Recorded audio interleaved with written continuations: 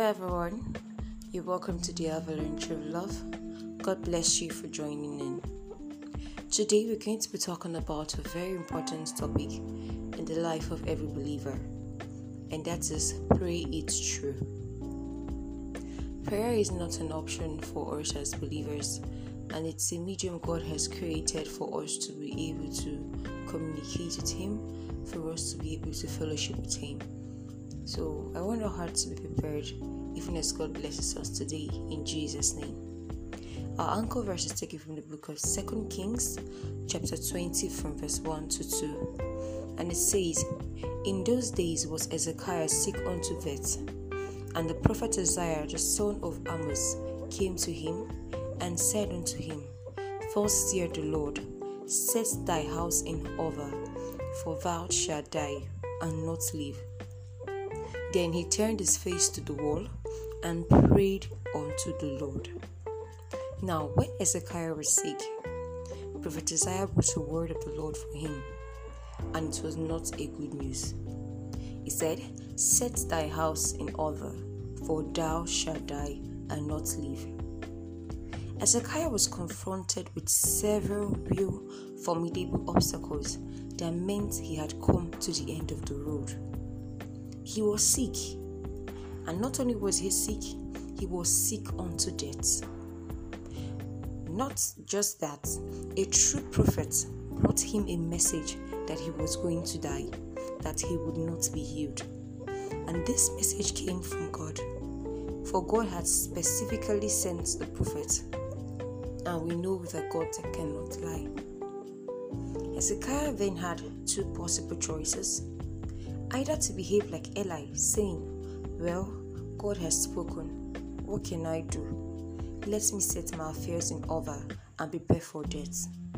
Or to seek God in true heartfelt prayer, asking for mercy and grace and the extension of his life, believing that prayer changes things. He chose the latter. What did he do? He turned his face to the wall, away from all men and all distractions, crying out his heart to the Lord. He prayed, he wept, he pleaded his case with God of all flesh, who answers prayers.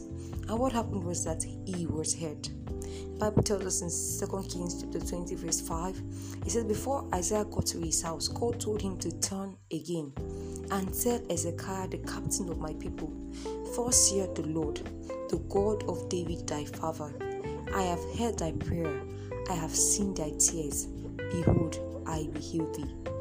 Now, I don't know what is that negative situation that has confronted and threatened you. Fear not. Just trust the Lord with all your heart and cry out to Him in faith.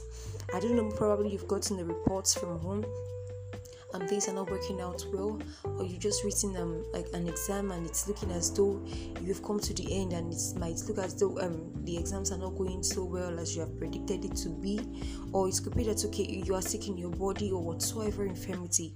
I just want you today to just cry out to the Lord in faith and cry unto Him with all your heart. Do not allow fear, because fear is of the devil. So you have to trust in the Lord.